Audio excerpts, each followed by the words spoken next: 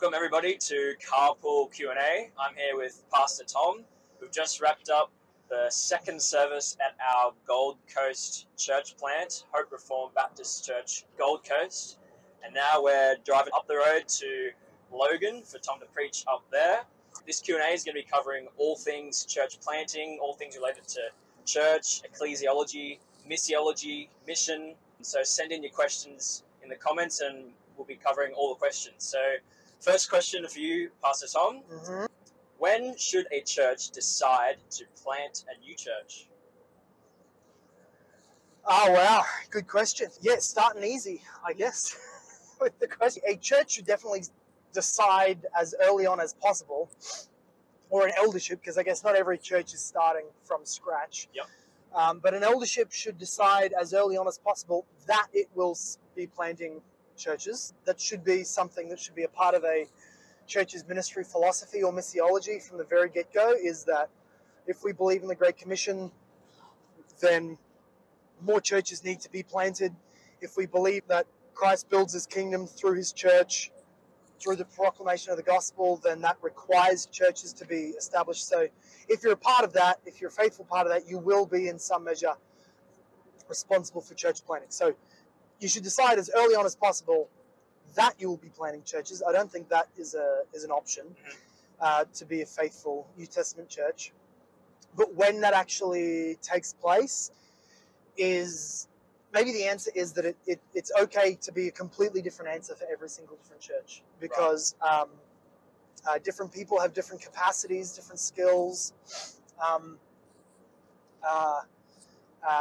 Paul definitely was willing to take the providence of God in somewhere like Philippia and Thessalonica and move just a couple of weeks or months after establishing the church. He would move away because the providence of God in his persecution and in the political climate of the city made it impossible for him to stay, so he went on to plant another one. Now, he was an apostle. He was Paul. There's lots of things we can say that is very specific to him, but at least we can't say that's unbiblical. If a missionary goes into a town, establishes Christians, establishes a church, and 3 months later persecution pushes him out and he has to leave the indigenous Christians there, that's not a failure on his part. That's at least what happened to Paul. So that's probably the as quick as you ever want to be kind of style.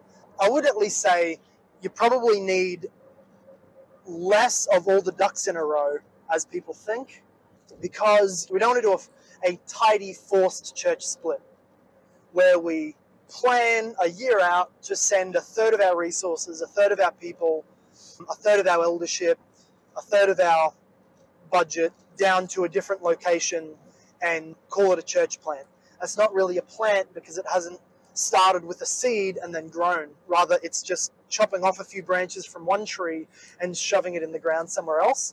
I think doing that is it's very safe because it's hard to fail. Like, no matter what, you'll have 30 people rock up every week. You'll have enough money, you'll have enough givers, you'll have enough servers.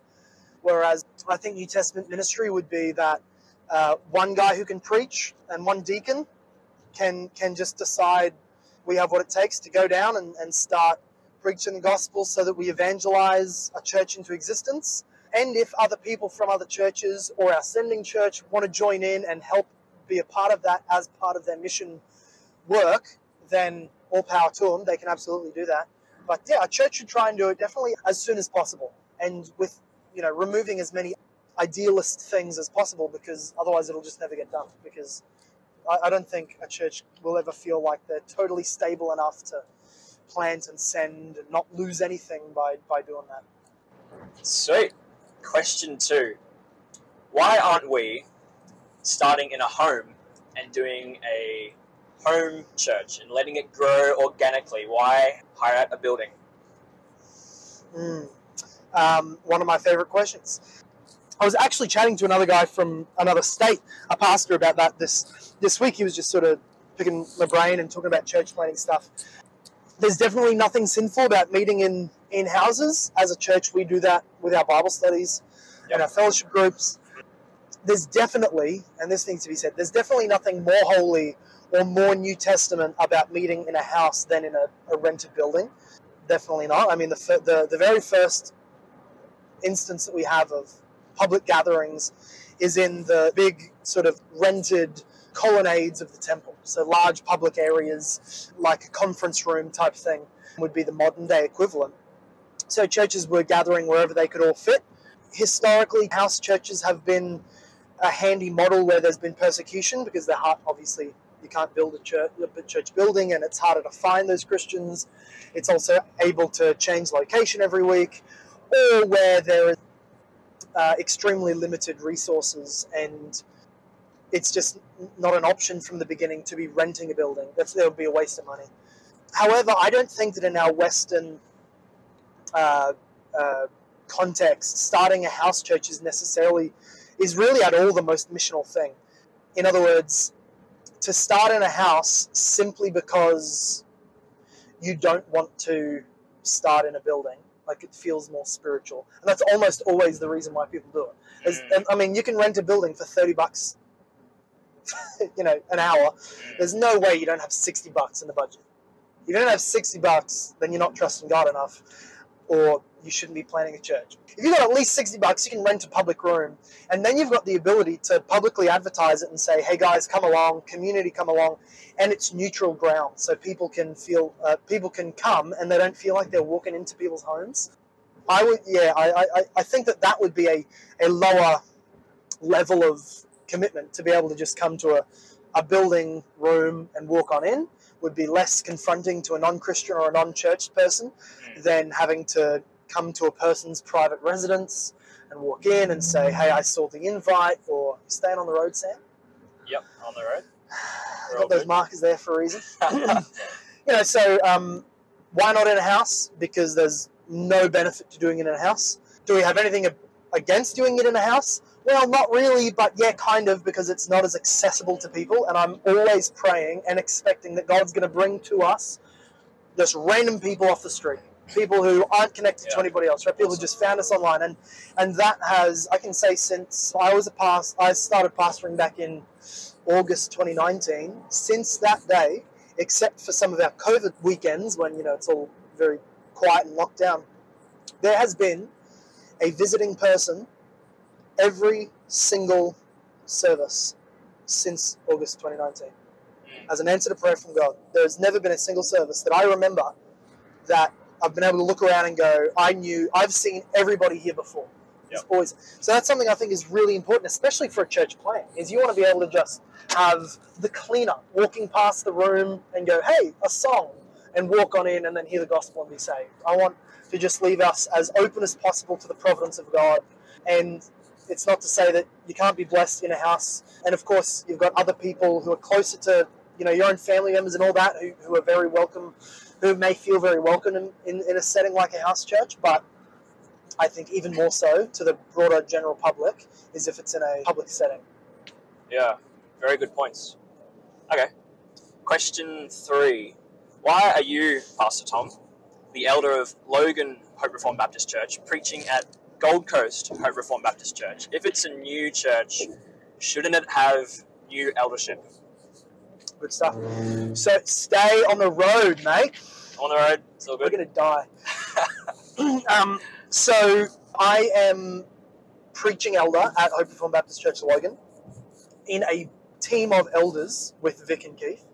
And we are, all three of us, elders over the outreach into the Gold Coast, which is our church plant. So we all three remain elders over this venture because it is not its own independent church yet. So that is an option that you could do. I don't think it would be ideally biblical to be in a functional elder over 2 independent churches. I wouldn't believe in that. So I wouldn't want to be sent to the Gold Coast to be the elder of Hope Reformed Baptist Church Logan with its own membership and constitution. They voted me in to be an elder and then also be an elder in another church. I don't believe that's a biblical model. Yep. However, at this point, there is not a critical mass of people at Gold Coast yet to have a membership. We believe, especially as Reformed Baptists, this would even come back to our confession, but we would believe that elders need to be called by the people they are going to shepherd. And to do that, you first need a membership.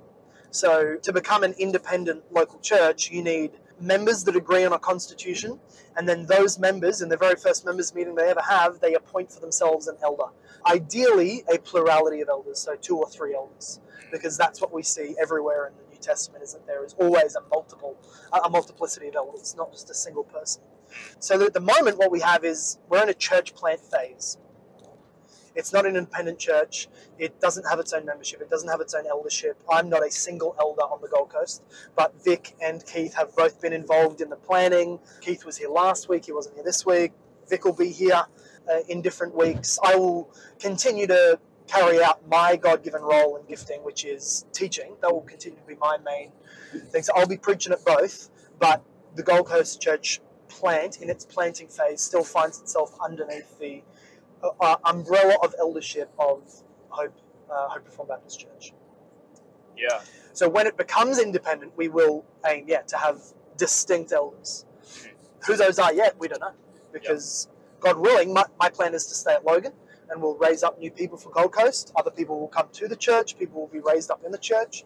Maybe somebody is sent from Hope Church down there, but at the moment we're just, who knows what a year can bring. So we're praying for that at about the 12-month mark to be able to make it independent. But a lot can happen in 12 months. We'll see what God does. Awesome. That kind of leads straight into the next question. So, church planting models. Yep. Which church planting models do you advocate, and what situations would they be appropriate? And on the contrary, are there unbiblical church models that you see are common? If there are official and titled models out there, I don't know what they are. I've never read a book on church planting, so I don't know if there's a particular type or style you want me to talk to. If so, jump in and say, there's some. I guess there's I can just really speak anecdotally. So from what I've seen other people do, or other pastors do, other friends do, I think there's the traveling missionary, almost apostolic type church planting. I'm not saying they're apostles, but doing what the apostles did, which was like move into a place, preach until there's people saved, set up elders and go. That is a biblical form of church planting, because we see the apostles do it.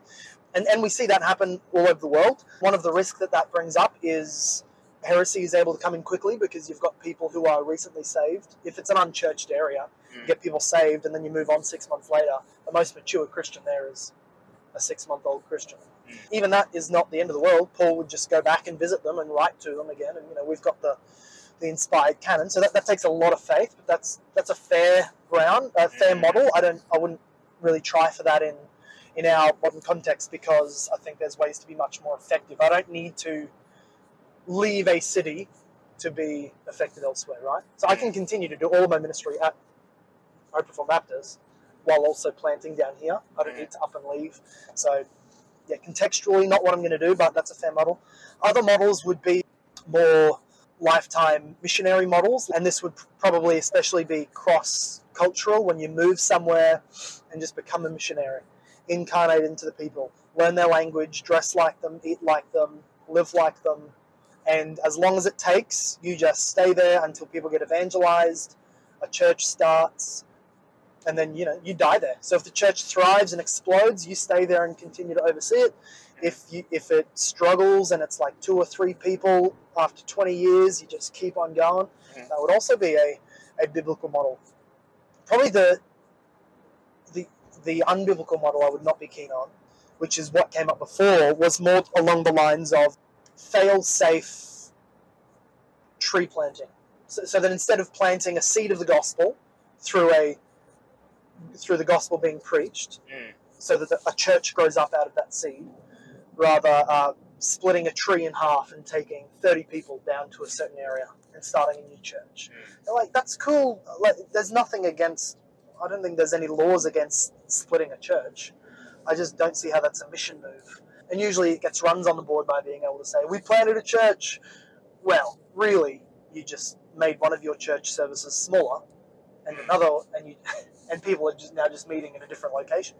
Now that's okay if what they're planning is, but that's to start us off, and then we plan to grow from people from the outside in that new area. Yeah, but I don't like that as a model, as in, that's not what we've done, not what we want to do. This would not be our model, because it immediately removes the intensity of the mission and the urgency. As soon as you walk into a building and there's, more than 10 people, as a churchgoer, or maybe you're on the church plant team or whatever, or you're the pastor, you can be tempted to feel like, oh, good, we're not failing. There's enough people here that if I go and, if I put a photo of us up on Instagram, it won't be embarrassing, right? The temptation is always to get idle and to feel satisfied because there's not an embarrassingly low amount of people here, and to then not strive urgently to see more people saved. Whereas if we went to a new city, right, 2 hours drive away, and we sent an elder and a deacon, right, church planning team going to Byron. 2 guys. Or going to, Sunshine Coast. No one's going to be ducking up there, from Hope. In between Sundays, they're just going. They're going out to Whoop Whoop, or they're going out somewhere, fair driveway, and they're moving there.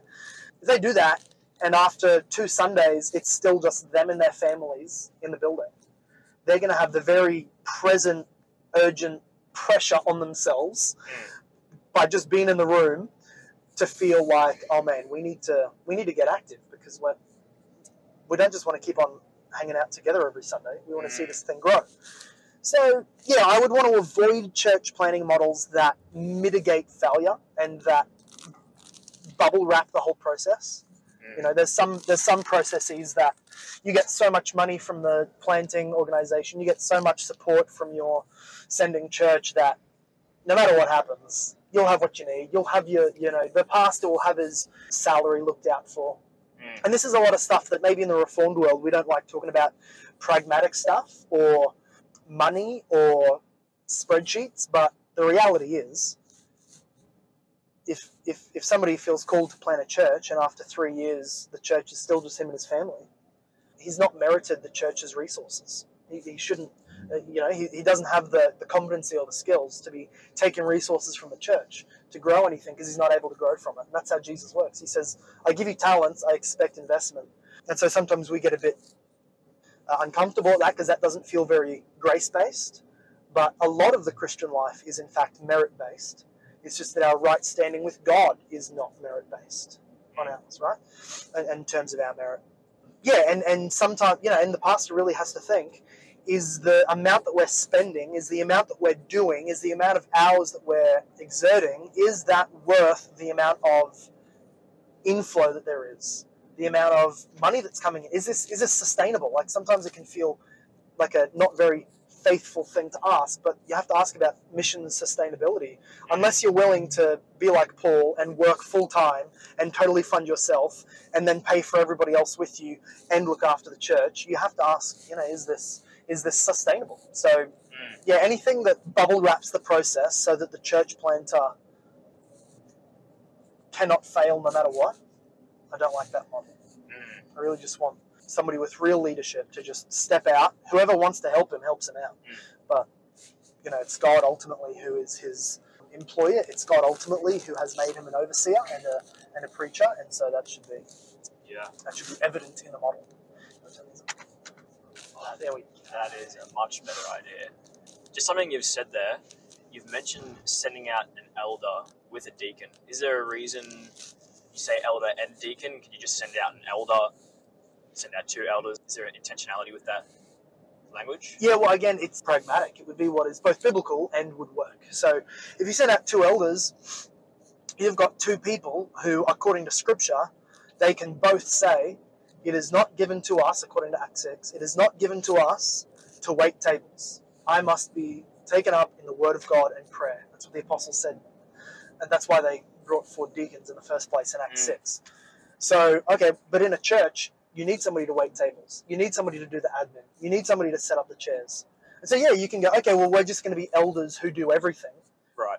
But now you're failing in your job, because part of the elder's job is to keep the main thing, and not get distracted with other good things.